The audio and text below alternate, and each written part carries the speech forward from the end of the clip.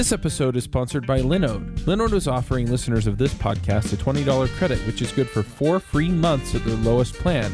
Their plans start at 1 gigabyte of RAM for $5 a month. You can get your servers in any of their 10 data centers, and their high memory plans start at 16 gigabytes. Get a server running in under a minute. They do hourly billing with a monthly cap on all plans and add-on services like backups, node balancers, Longview, etc. VMs for full control, running Docker containers, encrypted disks, VPNs, etc.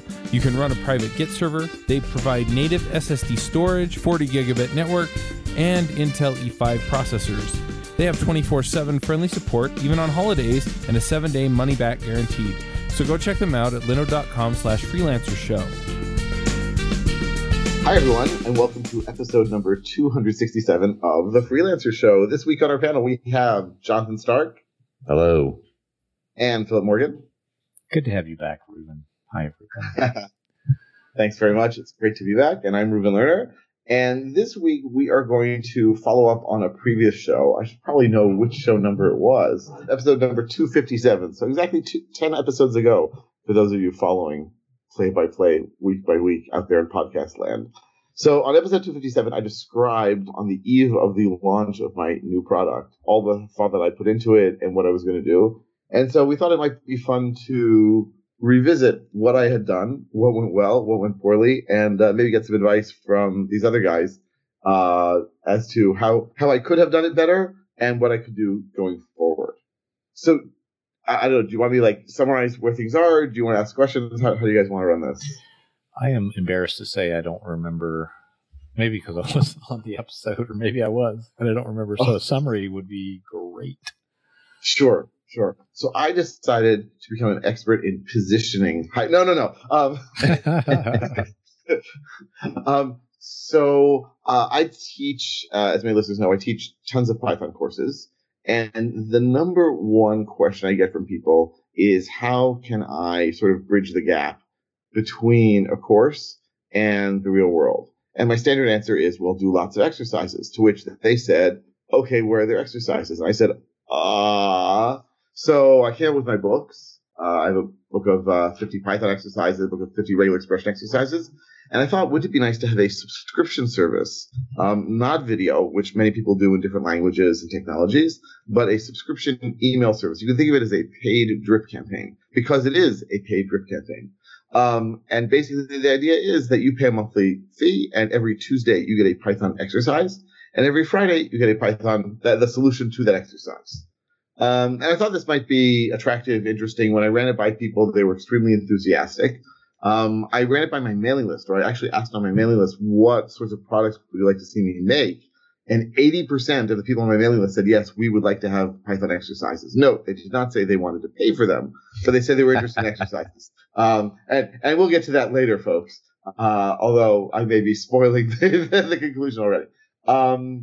So I launched it, I guess it was back in May.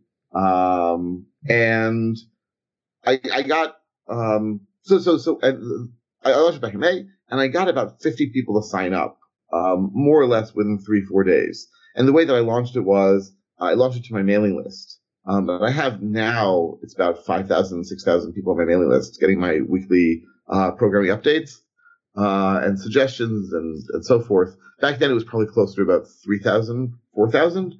But even so, I launched it to my list. I did a whole launch sequence. I got a bunch of people to buy it. It was mixed in with a few other things. Anyway, I got 50 people sign up. So far, so good. And every Tuesday, more or less like clockwork, a new exercise goes on. Every Friday, a new answer, a new solution comes out. I also set it up so there is a discourse forum. So for every exercise, people can go to the forum and discuss it with other people, share ideas, answers, and so forth. And I'm actually very happy with, from my perspective, the author, the product producer, I'm very happy with what I've got. These are new exercises. I've not used them in class, so they're sometimes a little rough around the edges. And then I go back and edit them for future people. It's an evergreen campaign. So if you sign up right now, and you, dear listener, should go and sign up right now, then you start with number one. So whenever you start with number one. And someone asked me, how long do I plan to do this for? I said, I don't see any reason to stop. right? Like, I don't see this as a 1-year thing. I see this as an ad infinitum thing that people could just keep subscribing and keep improving. And I can then get sort of deeper and deeper into things and do more and more complex stuff. So that's the sort of, and I should also mention the subscription can be either on an annual basis or on a monthly basis. So monthly is obviously more money. I think I'm charging $15 a month for a subscription, or $150 a year. So that's 2 months for free. And I would say, let's say 2/3 of the people, no, maybe half the people have signed up for the annual subscription. The other half have signed up month to month. So that's the basic outline of sort of what I launched and where things are. So Reuven, can I ask, have people churned out? People who are on the monthly subscription? Have they what, churned out? I mean, like, have they stopped their subscriptions? Yes. Yes, some of them have. Roughly, how would you express that as maybe a percentage of? I mean, if you can pull those numbers together or have them handy. If not, I don't, but I'm going to estimate that of the 50, maybe 60 people who signed up, I'm going to guess it's around 10 people who have unsubscribed. Okay. And I asked them to tell me why. And some have said that it turns out their Python is better than they thought, meaning that the exercises were sort of too easy and they're comfortable with it and they don't need it. Some other people said they just don't have time for it. I've tried to set it so that it's about half an hour of work each week. Like, that's all I want people to have to spend on it. I've sometimes missed on that. Sometimes it's been a little too easy. Sometimes it's been a little too hard. But I don't think, an hour and a half is probably the max. I think people should be spending on it. And my other question is, how, after the launch, how have you been promoting it, if at all? So this is where things get exciting.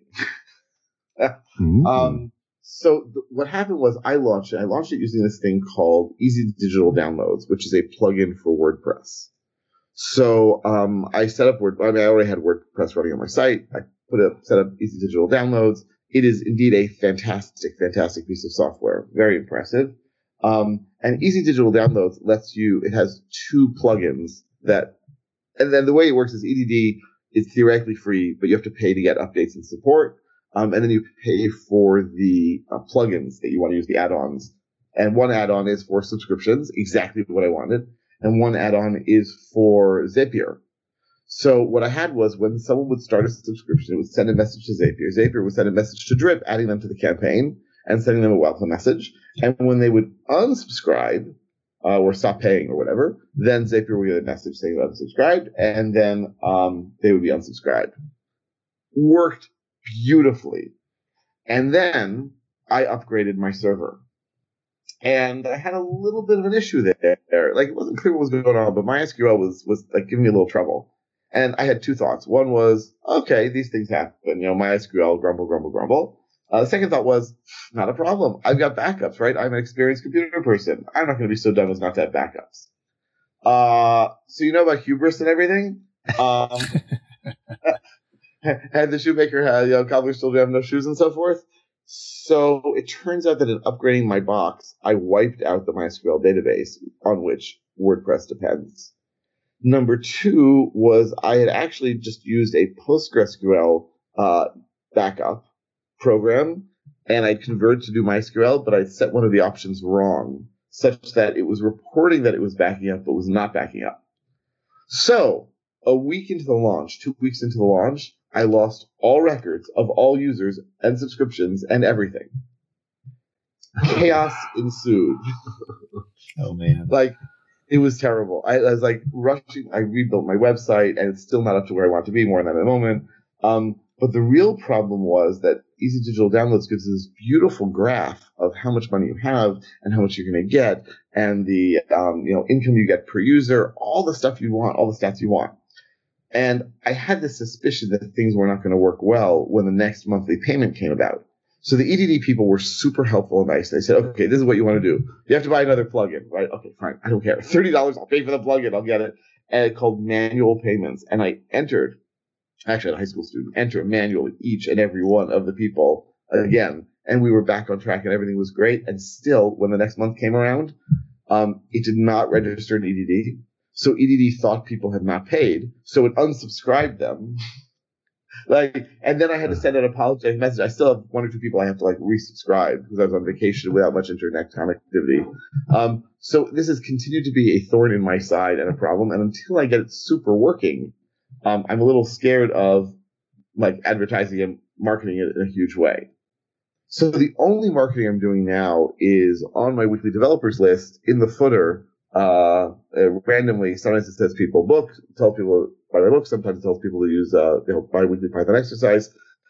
Once I make sure, and by the way, I've moved to a different server. I've abandoned any hope of trying to run my own WordPress system anymore, like a Linux system. I know how to do it, but I'm just not interested in spending time on that. And I now own a WordPress dedicated hosting facility, and still the payments are not exactly coming through. So I'm going to have to ask the EDD people what's going on.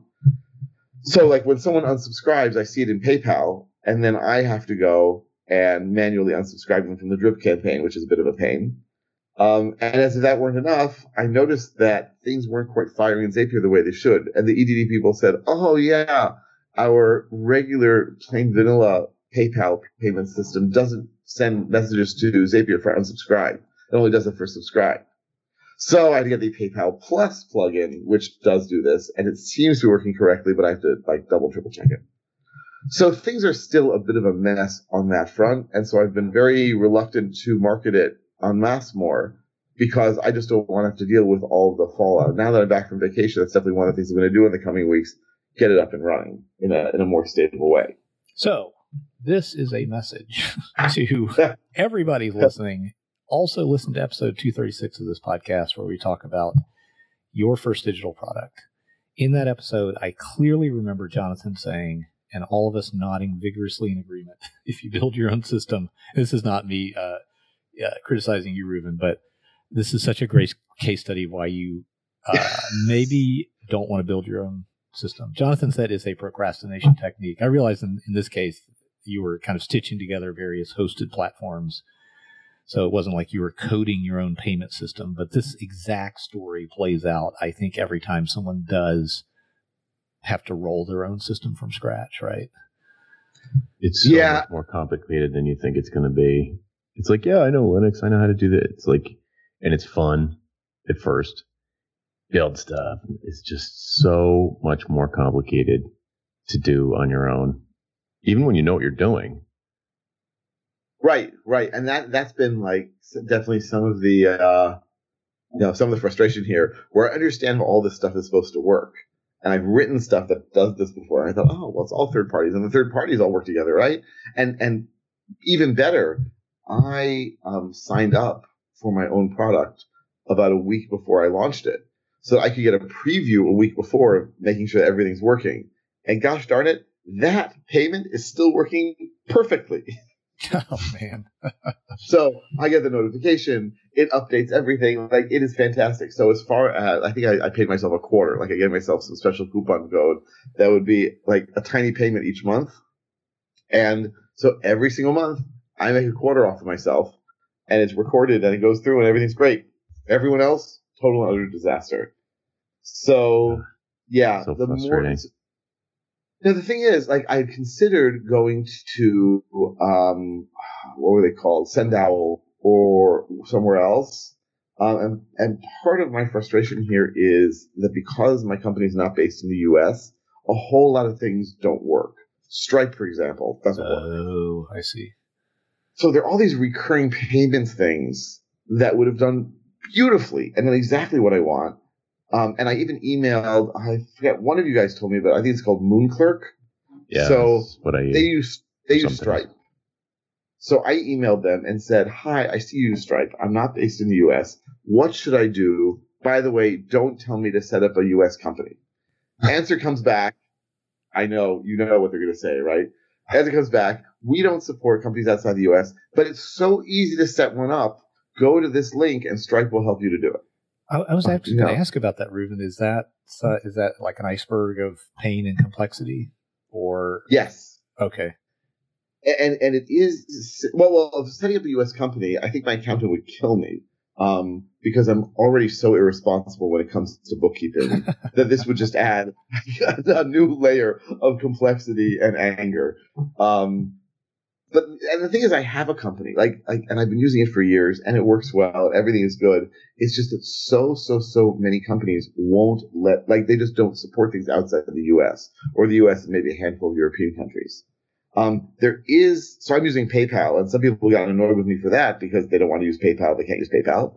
I went to payment provider 2Checkout, which is well known, and supports Israel.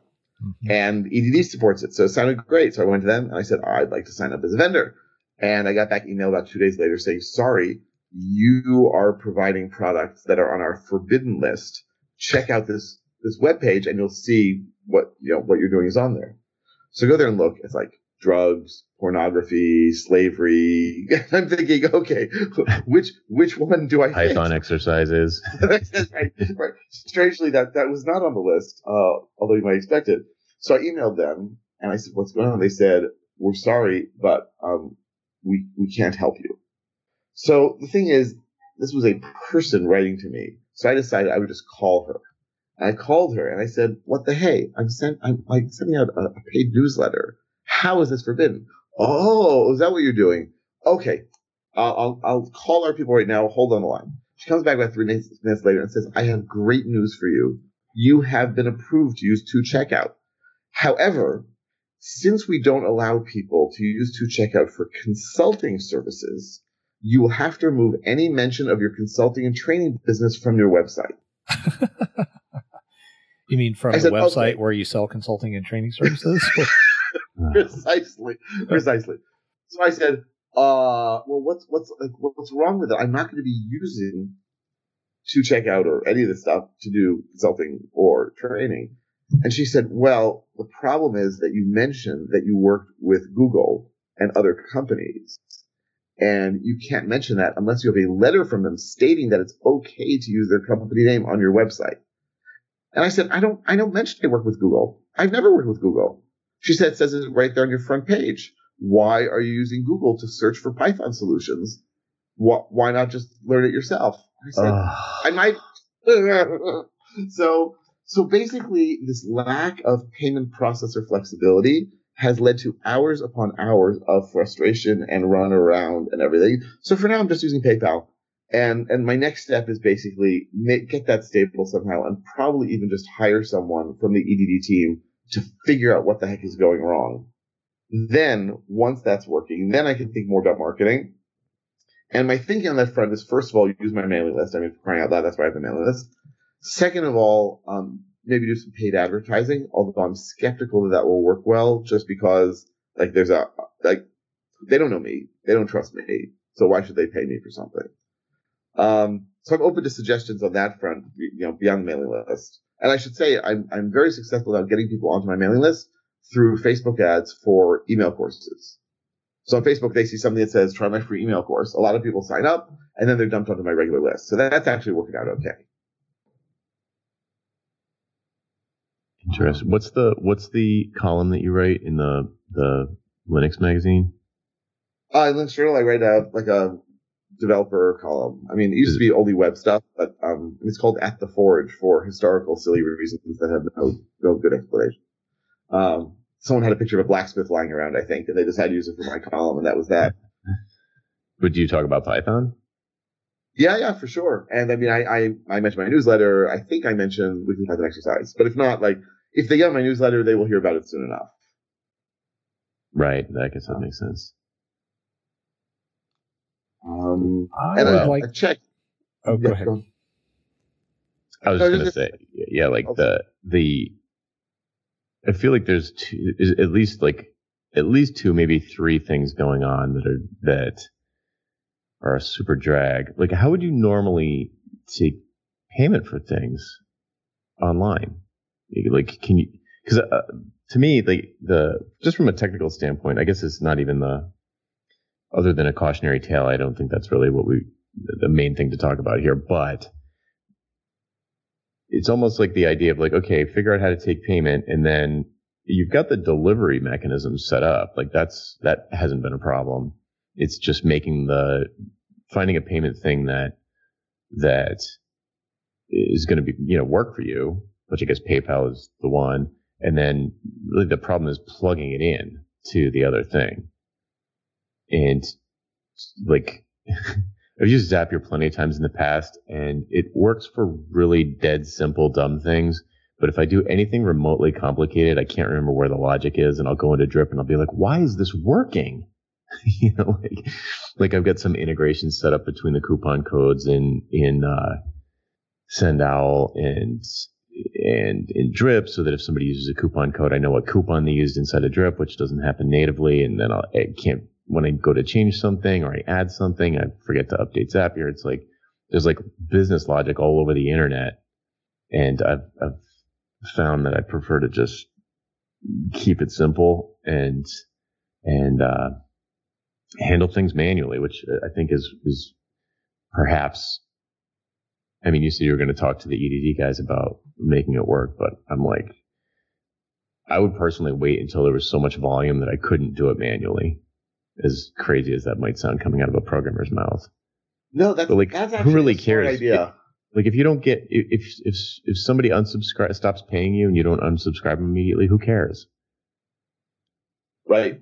Just get to it once a month, do your unsubscribes, and just make, as long as your subscribes are working, that's the important part. Right, and that's actually working out okay. That for now, the subscribing is working fine. I mean, there's some people who sort of got unsubscribed, and I thought I'd resubscribe, and I hadn't, and Drip makes it a tiny bit complicated to resubscribe someone to a campaign on a particular message. Mm-hmm. But it's definitely possible to do, and the help people there were great. But I think your point about doing it manually is a good one. Especially removing someone from a paid product is fraught with danger, right? They will get furious with you if you do that, as I have discovered. But if they're getting something for free, it's not costing you anything, and they'll just love you more.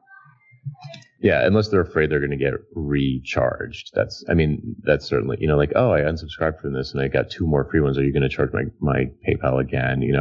But it's definitely to a developer, it feels like a binary thing. They're either subscribed, they either just subscribed or they just unsubscribed. But in the real world, those are 2 very different situations in the mind of the person doing it. So it's not just this toggle switch. It's like you said, when you toggle it on, you want it on immediately because they just paid you. And when they toggle it off, it's still important to turn it off, but it's certainly not as critical. Like, oh, I just took your money and you get nothing. Right. It's like different emotionally. Right. So another issue that I've been struggling with to some degree, and I knew this would be something of an issue, is how do I aim the level, right? Because if I say to people, I'm going to help you improve your Python, right? Well, that could be anyone. It could be someone starting at 0. It could be someone with 5 years of experience who just wants to improve things. And a few people, I guess it was like 1 or 2, maybe, who said, this was too easy for me, I'm unsubscribing. A few others have unsubscribed and not said anything. And by the way, I should say I have a questionnaire that I send out at the end of every exercise saying, please give me your feedback. And I even look at it.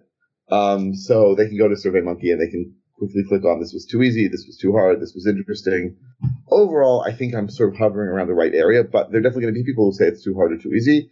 There were one of the sort of my most enthusiastic users, about 2 or 3 of them, who are on the forum every week and discussing things. They tend to say it's too hard, but they're enjoying the hardness. Like they're enjoying the fact that it's challenging them. Like they don't know much about, one of them especially doesn't know much about object-oriented programming. So he's been very encouraging of me to have lots of stuff that includes classes and objects and methods, because he wants more sort of exercise and practice in that. But knowing how to tell people who is this aimed at, my basic argument has been, if you've taken a Python course or if you've read one of my books, then this is a good next step. Or you can either do my book or you can do this, and this will be a great way to sort of improve your skills. Just maybe on the sign up page, you show like 2 or 3 examples. You're like, if these are too easy for you, then don't sign up. That is a great idea. Yeah, I like that. I was thinking you just throw up your hands and don't do anything because my experience is that, well, I was stuck there mentally because my experience is you say, okay, this is a 200 level, but what does that mean? Or this is intermediate, but what does that mean? I think you and I have talked about this before, Reuven, where there's even like sort of cultural issues that come into play. Like some people don't want to be perceived as a slow kid or as a beginner, so they'll overestimate their ability. Anyway, but Jonathan's solution is very elegant. You just pick representative examples and let people sort of self-select based on that. I like that. Yeah, you could even use the first three and be like, hey, you want the answers to these three? Sign up here and you'll get them. Mm-hmm. Oh, interesting. I forgot. Right, you just put the questions, not the answers. I like that. Is there any kind of, let's say a 1 month free trial or anything like that, or do you pay to get started from day one? So you pay to get started from day one. I say that if you cancel in the first month, I'll give you a refund. Right. No one has taken me up on the refund so far. Oh, that's a good sign, I'd say. Yeah, doing a free period at the beginning with only PayPal as an option sounds like it would be really, really hard. But I think the refund thing is pretty good. I think PayPal supports that, actually. Do they? Or ETD does that. I think I can set that out. But truth be told, I think it's pretty, generous of me or nice of me or almost equivalent. Start paying. If you really hate it or if it's too easy, stop and I'll give your money back. Yeah. And now, and then they can give me feedback also, what's good or not. And I tried to make those first ones sort of, I think one of them was kind of on the hard side, one was kind of on the easy side. So to see, roughly sort of what I was oscillating between. One thing, it's a little bit out of context now, but I wanted to say that it sounds like it's been about 3 months since you launched this. And I always think of that as the ideal minimum length for a serious experiment, such as this. So it's neither here nor there, but just for the folks at home, I think that the fact that you know so much about how this is going is a byproduct of the fact that it's not like you did it for 2 weeks and then we're having this conversation after 2 weeks. It's actually enough time and water under the bridge to draw some real conclusions about how it's going. Right. So I've definitely managed to get a fair amount of information from this. And I agree that if I had tried to do this after a week or two, then I wouldn't have had any information. Like I wouldn't have been able to make any intelligent decisions or draw any intelligent conclusions. Right. Yeah. I mean, well, what can I say now?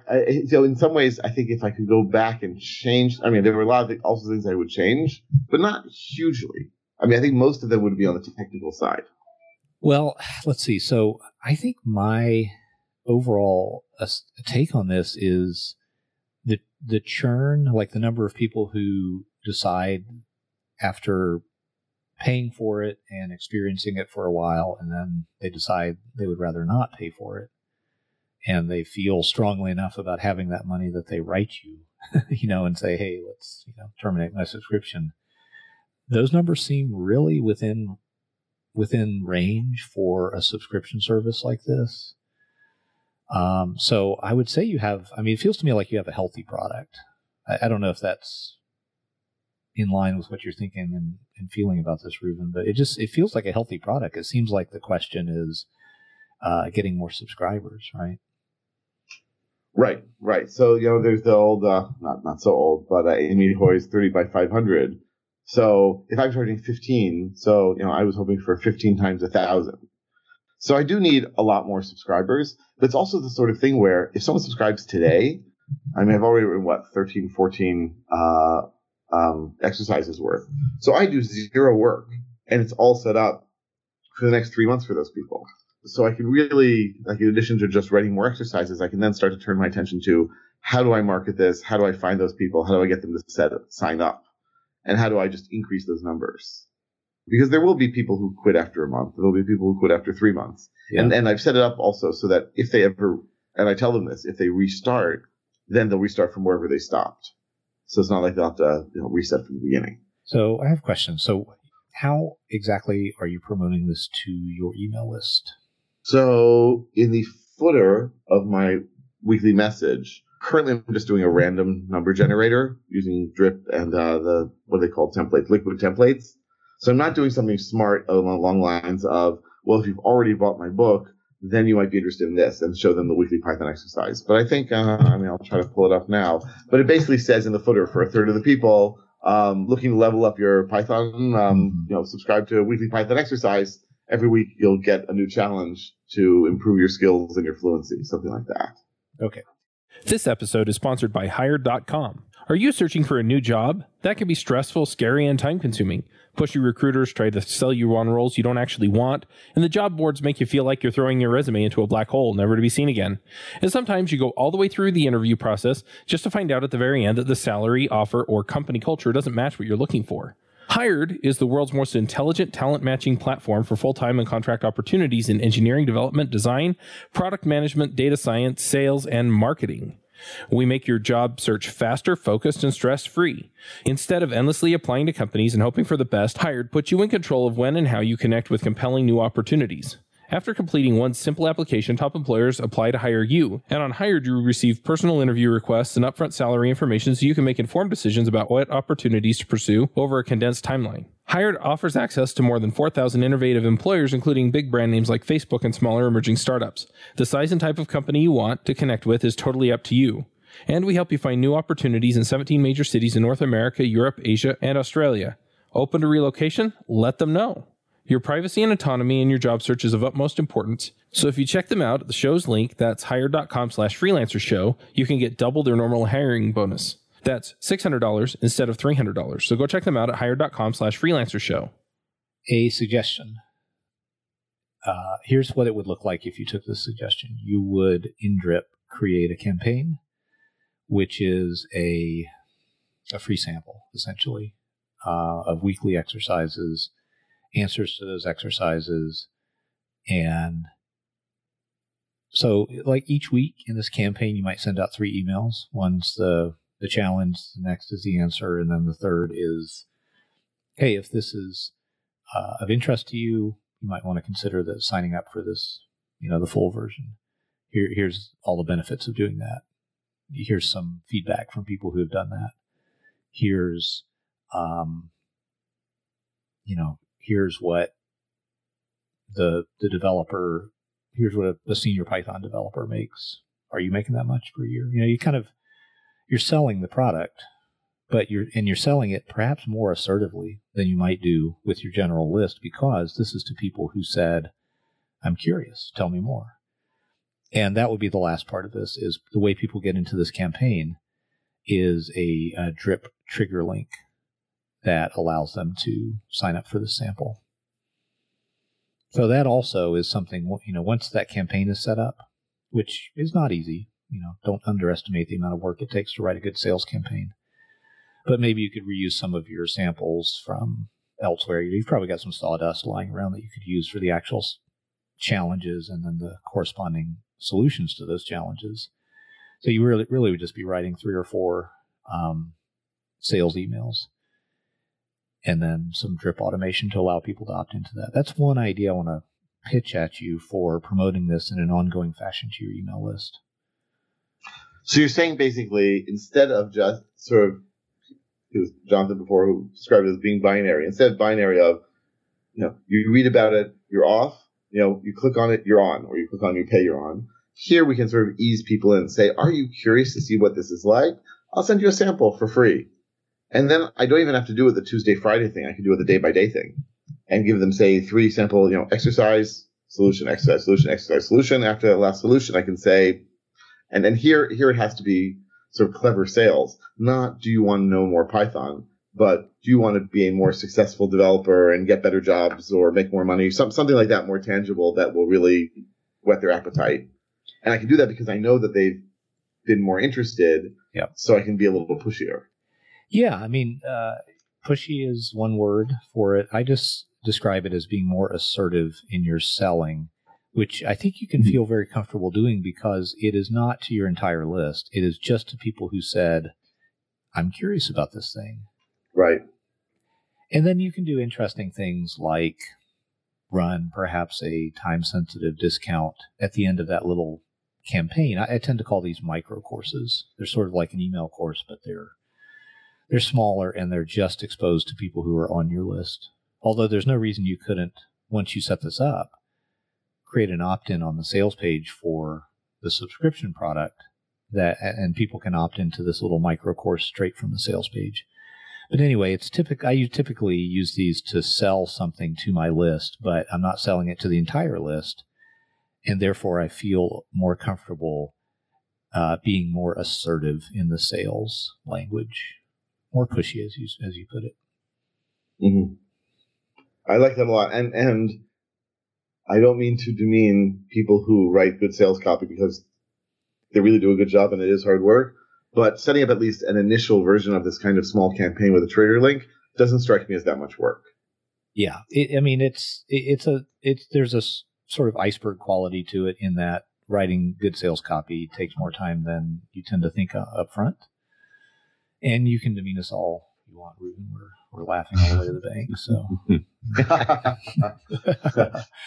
I'm kidding, but yeah, it's I think that might be something to think about.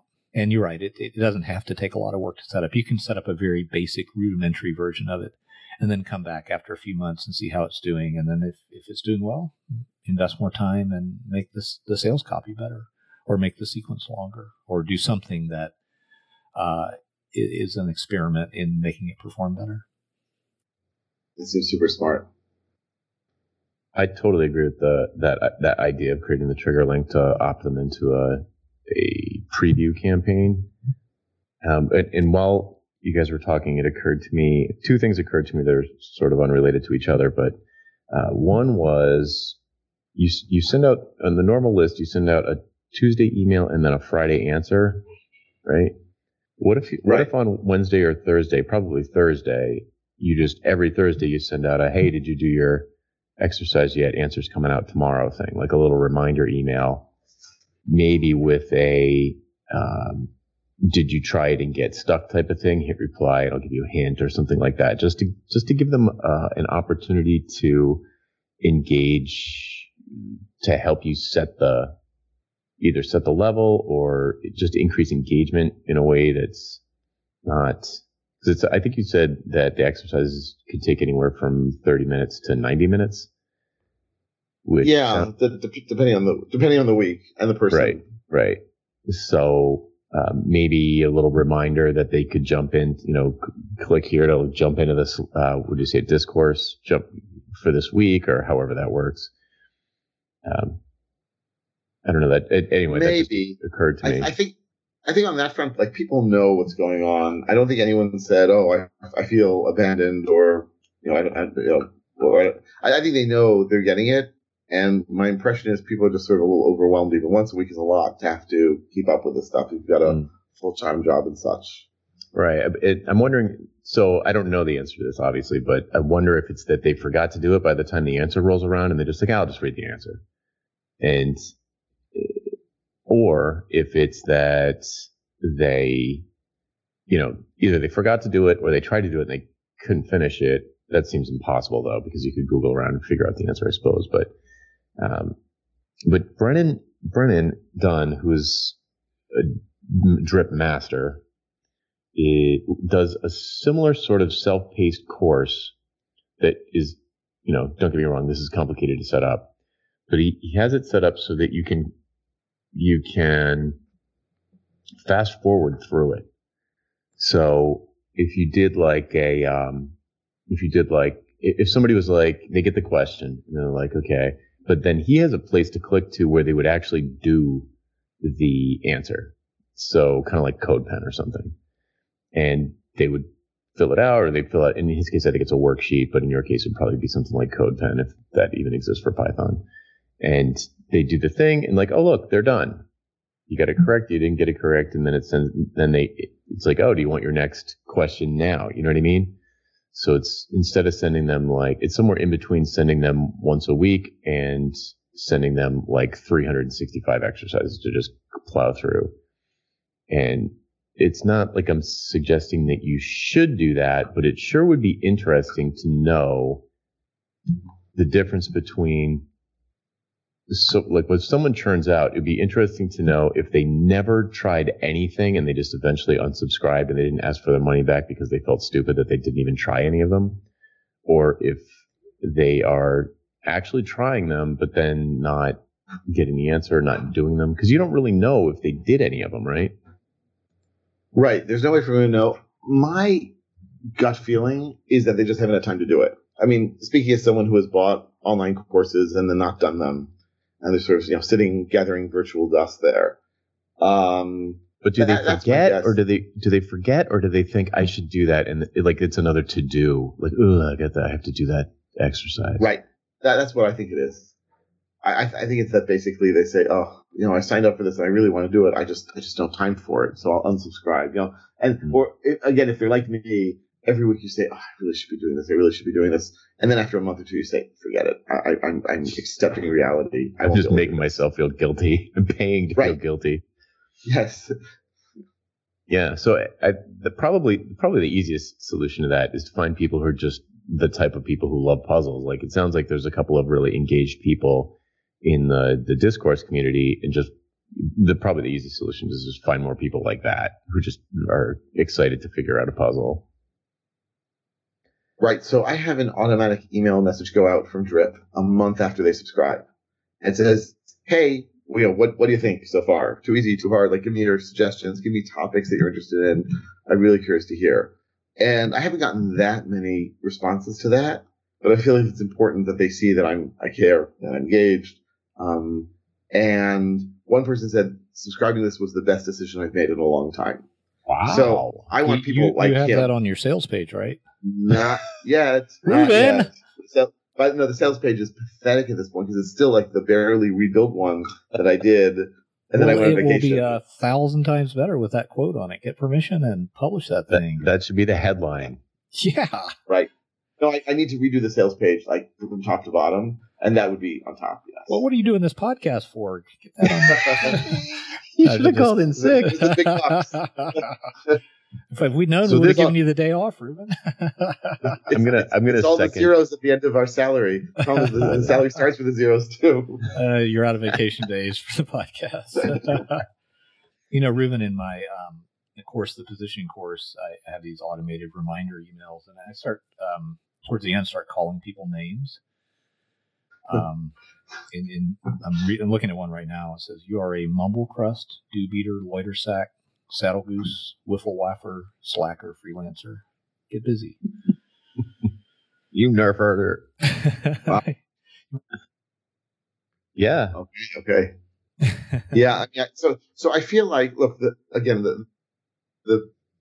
there seem to be three classes of people, right? Those who unsubscribe for various reasons. And then it's like any online community. Then you got the lurkers. Maybe they'll be looking at the discourse forum. Maybe they'll be doing the exercises. They're reading it, but they're not actively engaged. And then there's a small community, again, just like any online thing, where it's a small community of people who are over the top, enthusiastic, loving it, excited. I actually got email from someone today saying, "I'm sorry, I'm going away on vacation, and my wife will really be upset if I spend time on Python exercises, so I won't be participating this week, but I'll get back to it next week." Wow. And I'm thinking, whatever, sure, do whatever you want, guy. Let's get him on back. But it's clear that he's really like engaged, enjoying this, and sort of wants to. It's like the people who say, "I've got a meeting, I'll be out of class for an hour." Okay, that's very nice of you to tell me, but I'm going to keep going regardless, and I'll help you when you come back if you need. So there's definitely like some population. I need to figure out exactly what it is for whom this has been the perfect solution. If I can identify their pain and pitch it to them in the right way, then I'm going to be where I want to be. I was just going to quickly say, I second what Philip said earlier, which is it sounds like you've got a healthy product here. Like, definitely. Yeah, back to promotional ideas. So I am sure, Reuven, and this is, I can say this because this is true of almost everybody, that you're probably underutilizing your own list as a promotional channel. And I think you'll start to rectify that over time, now that you've got some more time to focus on this product. Are there other Python email lists where you could contribute some content as a means for promoting or getting exposure for this product? Possibly.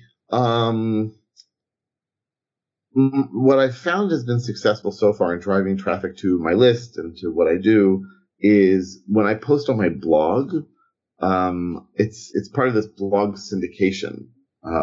this thing called Python Planet. So basically, and that has, so I have, I don't know, however many, I think it's like 1,000, 2,000 followers of my blog on various services. But Python Planet Python, I guess it's called, has like 8,000 followers. And that collects all the blog posts from all the Python blogs. So when I post something and tag it as Python, it's then seen by many more people. They come to my site, and some number of those sign up for my mailing list. And again, then over time, they are marketed too. But maybe I can have, for example, after I have this mini sample campaign set up, I can put that on my blog. And then lots of people will probably sign up because people will sign up for something that's free. And then I'll also know to target them and market to them. And they might hate that. They might hate that, but some of them will buy. Yeah. I'm open to other ideas too.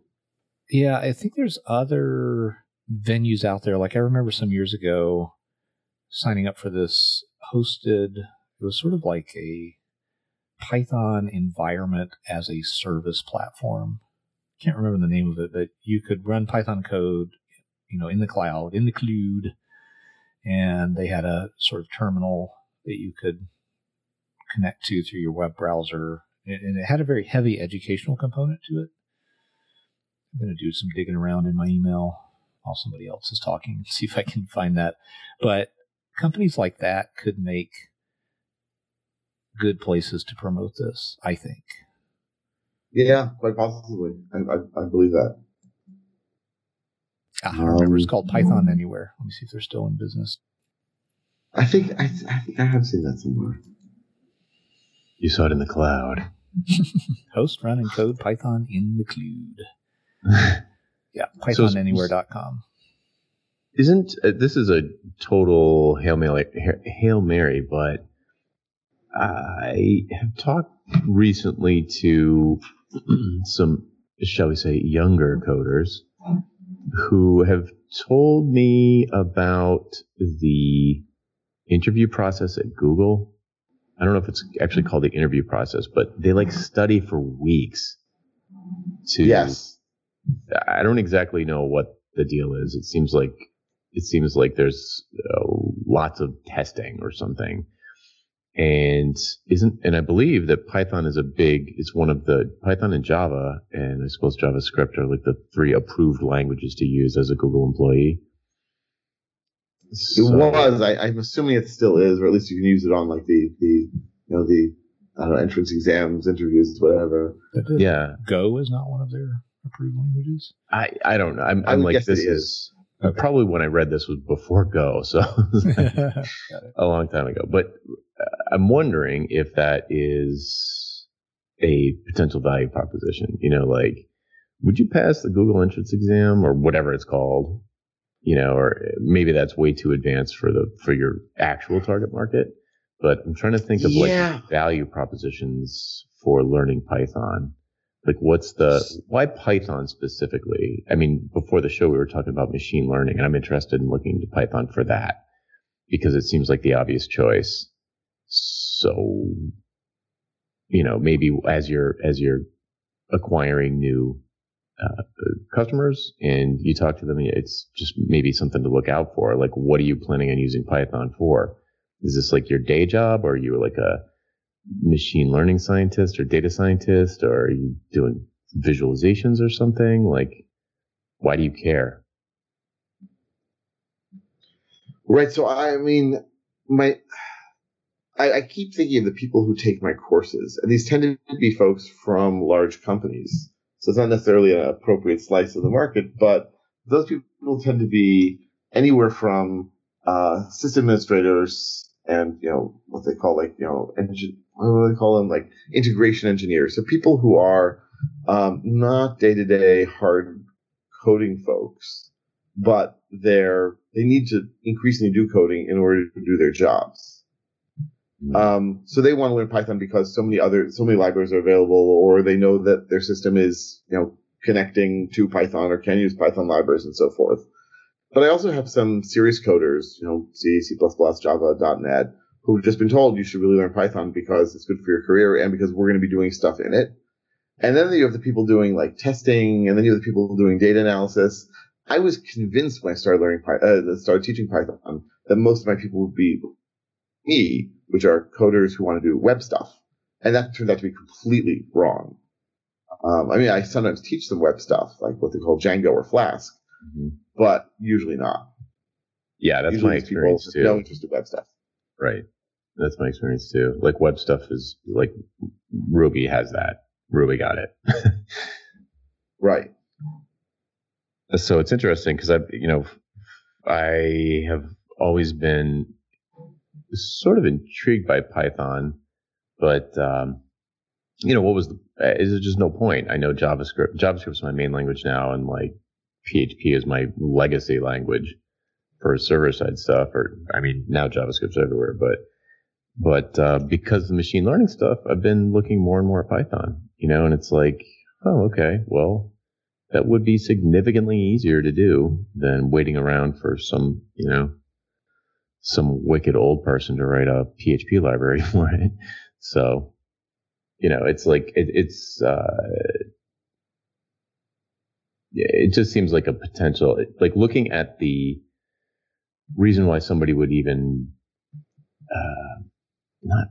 making it sound like I don't like Python, but like, what's the main reason? Why is Python so attractive? What's the main reason why Python's so attractive? And I agree that it's not web stuff.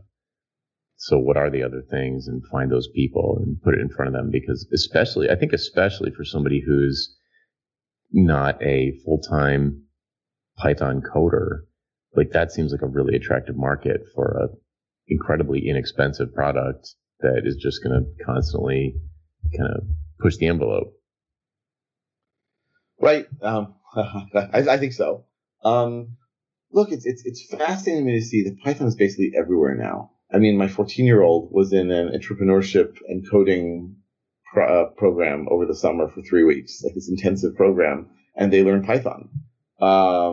And universities are now teaching Python, and companies are using Python, and sysadmins and data scientists, and on and on and on. So it's sort of increasingly hard to find corners of the computer world that don't use it. So in many ways, the value proposition is you really should learn this, because almost no matter where you work, it's going to be a big plus if they're going to use it. But then there's also you can take advantage of lots of libraries that work with it. There's you can do a lot of things in a small amount of space. I had one system administrator who rewrote some crazy number of bash scripts in Python. He said it's now like 10, 20% of the original size and runs faster and is easier to maintain. So you have all these people just sort of discovering what they can do with it. But the people who come through my classes typically have managed to stumble through it or go to Stack Overflow and figure it out enough to like get going a bit. But they don't have the fluency. The comparison I often make is if you go to a country where you don't speak the language, you can use a phrase book, right? And it will work, but you feel incredibly limited. And that's what I see going to Stack Overflow is doing, or searching on Google, if that's permissible in our legal framework for the podcast. But like, if you can become fluent in language or have a greater sense of fluency and not be so dependent on the phrase book, suddenly your ability to articulate ideas and be expressive is dramatically better, and you become much better at your job. That's why I talk a lot about fluency. And that's why I'm sort of that's the sort of technical value proposition I'm offering people. And the outcome of that is supposed to be then you'll have more jobs to choose from, and they'll be better jobs. Sounds like you could also get your work done faster, which, as long as you're not done by the hour, is a huge benefit. So like if you work for a company and it's going to take you 1 hour to do something that would have taken you a week last week, hello, that's awesome. You just gave yourself a raise. Right. So look. There's your headline. Give yourself a raise. Yeah. There you go. It's fascinating for me to see that Python's been around for so long. I'm not saying it hasn't changed and improved, because I think it has. But I never in my wildest dreams, 20 years ago, would have imagined that it is so white hot. And yet it is. I mean, everywhere I go, people are just like falling over themselves to learn Python.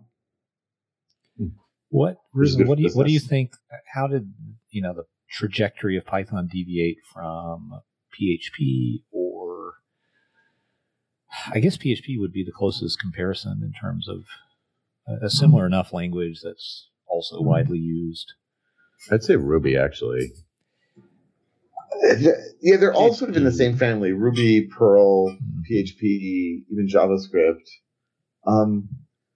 Perl might actually, I think, almost be a better comparison. Like, I think a Perl is like not dead, but as close to dead as you can get. Right. Perl's biggest problem was Perl, right?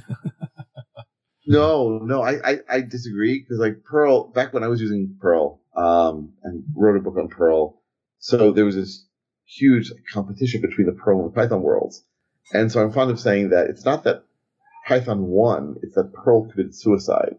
It's that basically, like, Larry Wall said, you know what, guys, Perl 5 is great. Let's make Perl 6. And Perl 6 is going to be so great, we're going to rewrite the entire language to have a completely different syntax. So he did it. And I'm not exaggerating here. No exaggeration.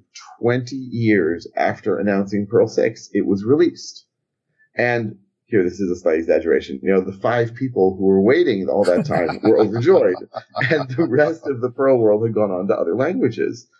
And Python just sort of, you know, it's like the tortoise and the hare, right? Just kept moving forward slowly, incrementally, cleverly. And it's a testament, I think, to Guido van Rossum's vision of let's keep the language simple, let's keep it powerful, that just sort of moved into more and more places under the radar until suddenly, wow, it's everywhere. Everyone's using it.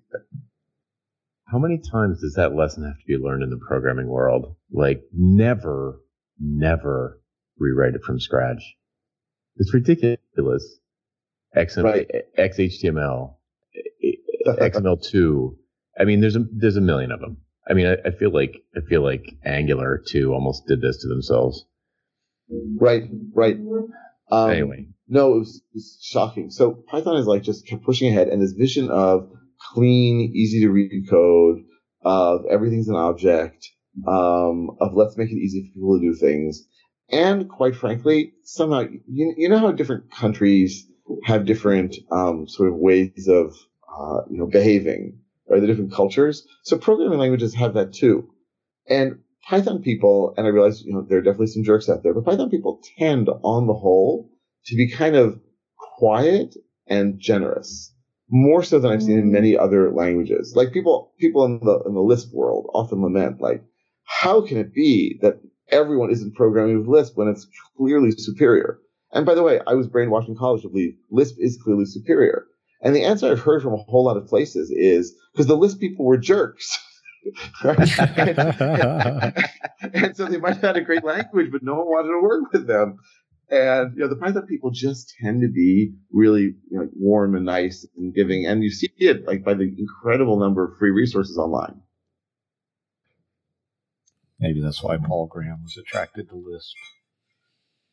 Is he a jerk? I don't know. I think he is. Oh, could very well be. I mean, I think he's accidentally a jerk, made so by an exceptional amount of good fortune and the wrong kind of people thinking he's awesome and that kind of thing. Okay, I can believe that. That'll make almost anybody a jerk. That's why I'm a jerk. So I feel like we're a little in the weeds here. Python's awesome, okay, and Python developers are the nicest people, okay. So that's the takeaway for this week. Yes. And now I want to be a Python person. So that's part of your value proposition.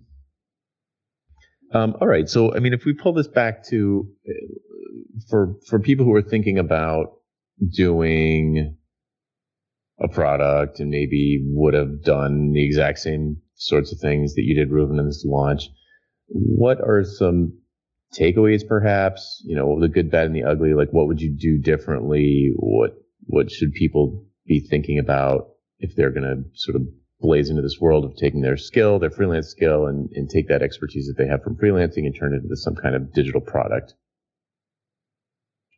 So first thing, and perhaps most importantly, it's a long game, right? Like everyone thinks internet has lots of people. I will sell to lots of people. I will make lots of money. And there are all these people who say, yes, you too can sell something online and make $500,000 in the first year. I'm sure there are people who can. It's rare.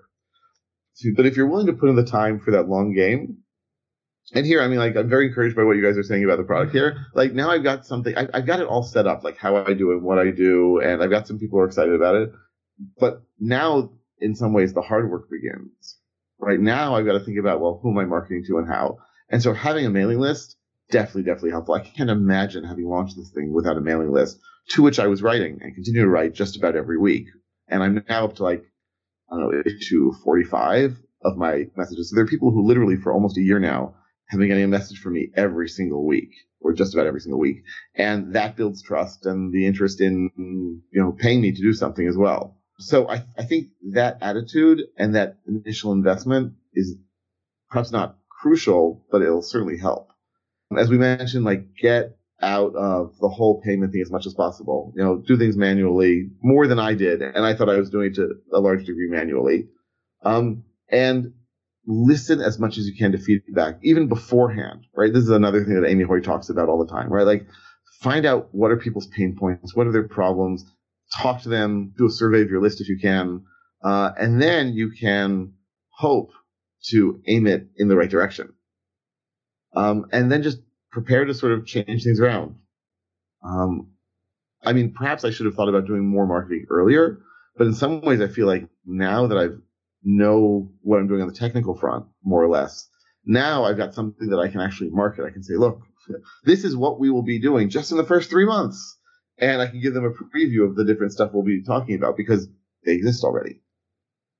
And I think it's also important that perhaps this will fail. I don't think it will if I put in enough effort, but I do every so often think, well, you know what? Maybe I should just shut this down and give people their money back. The fact that I do a lot of training and that I need exercises encourages me to say, no. Like, it sort of says, I say to myself, I'm going to keep going because the worst case scenario is I finish this after a year. Then I have a year-long course that I can offer to people for a flat fee. And I just don't renew anyone's subscriptions. But then I've gotten 52 exercises out of the deal that I can use in my courses. I can just recycle them. Yeah, you kind of can't lose. Right. And if you guys have other lessons I could or should learn, I'm happy to hear them. And then I think we'll move into picks.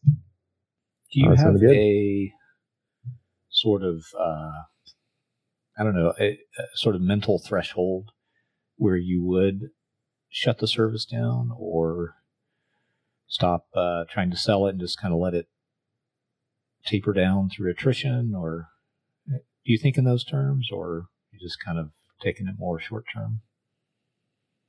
Right now it's more short term, and I keep thinking to myself, because someone actually asked me, someone who signed up for it, he said, so how long are you planning to do this for? And I said, I was thinking I was going to do it forever. There's this guy in the Ruby world, Avdi Grimm, who's been doing, I think, weekly or twice weekly videos about Ruby for 7-8 years now, and he has some crazy number of subscribers. So I keep thinking, okay, like, I could be like him and just come with a new idea every week and get more advanced over time if I want to, because the person who's in the year 2 will definitely have more advanced questions and needs than the person in year 1. Or I could just make it a year-long product. Like, I really don't know, but it's another, 40 weeks until I get there, so I'll worry about it then. Yeah, and it's not that I think you should. I'm always curious about that because so many things that we do can be experiments, right? Because there's really no capital involved. There's some time and maybe you pay for some software, but the cost is so incredibly low, which is I think part of why we're all attracted to doing business this way. It's very profitable, right?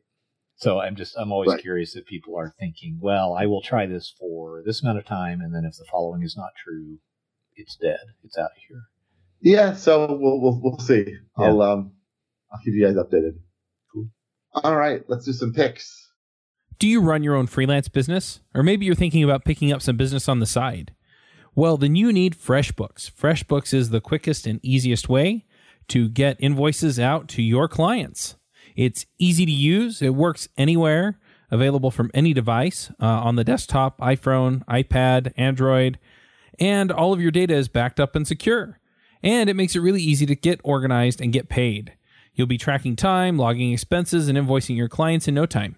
You can also save time billing, freeing up several days per month to focus on the work that you love, and you get paid faster. FreshBooks customers are paid on average 5 days faster because there's a link on the invoice that says pay me now. And it's a great way to grow your business. Plus, FreshBooks is offering a 30-day trial. That's right, 30-day trial if you try them out.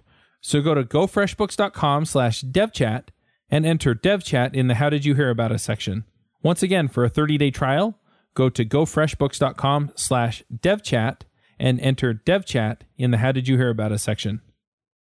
Jonathan, what you got for us this week? Well, let's see. We were just talking about making money online. So I think I'll pick Nick D. and Kai Davis's podcast called Make Money Online, which I did the intro for. It sounds just like that. But as comical as that title is, it's definitely tongue-in-cheek. You should check out Make Money Online with Nick D. and Kai Davis to learn all sorts of interesting tips for dealing with these kinds of things, selling products online. I believe that is makemoney.online.com, but we'll put the links, not .com, makemoney.online, I think is what it's called. But I will put the link here. We will put the links in the show notes. And I will also tell you about the a related course that free email course that you can get from me at the longest domain name I've ever purchased, which is howtobuildyourfirstproductizeservice.com. God. Yeah, so you can. It's I suppose maybe easy to remember, maybe not. I don't know, but link in the show notes, and you can go there and sign up for a free email course about how to do a half step toward what Reuven has done and take a service that you provide and package it and market it like a product to make it easier to sell. So that is howtobuildyourfirstproductizeservice.com. And that's it for me. Excellent. Philip, what you got? Well, I'm going to pick the Python programming language. It's the one that I've maybe used more productively than any other programming language in the past. I would not even use the word programmer or developer in reference to myself, but I found Python easy enough to use with some background in Perl and basic, procedural programming languages like BASIC, and I guess PHP can be done that way. It just was, I don't know, I resonated a lot with what you were saying, Reuven. I think in a little bit of reflection, one of the things about Python is that it is, like, when combined with all the libraries out there and all this kind of accumulated knowledge about how to use it, it's sort of like having access to a superpower. You can do stuff that it feels like a beginning programmer should not be able to do. Like, and that feeling, you reach the end of that at some point, but at first it's very addictive, I think, for that reason. You're like, oh my gosh, I can't believe I'm doing this. It's so easy. I think it's the same thing with Rails. I think that's part of the popularity of both those languages, is you're just astonished at what you can do after just learning a few basic concepts. It's very cool. So nothing to link anybody to there. Just a sort of testimonial about the beauty and power of Python. And I realize that its usage of white space is endlessly frustrating to some, but if you can get over that, I think it's worth your consideration. That's it. That's my pick for this week. Excellent. Yeah, I'll mention also that everyone, when they start with Python, hates the white space thing. Hates it. And I tell them, yeah, you're right to hate it. If you use an editor that knows Python, then it's not an issue. Like, then just it's taken care of for you. But you need to use such an editor. Perhaps you'll pick one for the budding Pythonistas in the crowd. Well, that's actually not a bad idea. So now it was expanded to 3 picks from 1. So my first pick is the best editor ever, which is Emacs, which I was brainwashed to use in college. And as with all things you're brainwashed to say, they are truth. So Emacs is amazing and wonderful and terrific. However, I learned the hard way in teaching people and saying to them, hey, why don't you use Emacs? The hatred in their eyes toward me was so huge because the learning curve is pretty steep. So there's something called PyCharm, and PyCharm CE, the community edition, is free. And so you can download and use it. It's even open source. And I've been using that, or I've been telling my students to use PyCharm for the last I guess 2 years or so, maybe even 3, and they're delighted with it. And it's used by real Python programmers. It's not just like a toy. And so I definitely suggest anyone who wants to start doing Python and doesn't really have a strong grasp of, manly man editors, or people who like to call themselves, manly man type editors, then should definitely try PyCharm. And I'd say it has many advantages over the others, including the fact that there's just a company behind it spending a lot of time advancing and improving it. So those are my first 2 picks. And the third pick, which was originally my first pick, my mother-in-law suggested that I read a book. She gave it to me, I guess, about like a month or so ago. She said, "This is amazing." And I thought, "Oh, okay, fine, I'll take a look at it." And I've been reading it over our vacation away, and I am completely and utterly blown away by it. It's called Sapiens, A Brief History of Humankind, by Yuval Noah Harari. And really a huge amount of food for thought about how people think, how people work. His like the way he describes it is, there are many kinds of dogs. There are many kinds of, cats, many kinds of lizards, but there's only one kind of human. What the heck? Like, how is it possible that only one kind of human has survived through evolution? And so he describes what makes Homo sapiens different from Neanderthals and Homo erectus and so on and so forth, and what sort of powerful thinking tools we have as individuals and as groups. Really, really, like every page, I haven't finished it yet, but every page is just full of interesting thoughts that are resonating throughout the day inside of my head. So highly recommended. And with that, I guess we reached the conclusion of this slightly longer than usual, but hopefully interesting and entertaining edition of the Freelancer Show. Thanks to all of you out there for listening, and we will be back next week. Adios. Bye-bye. Bandwidth for this segment is provided by CacheFly, the world's fastest CDN. Deliver your content fast with CacheFly. Visit CACHEFLY.com to learn more.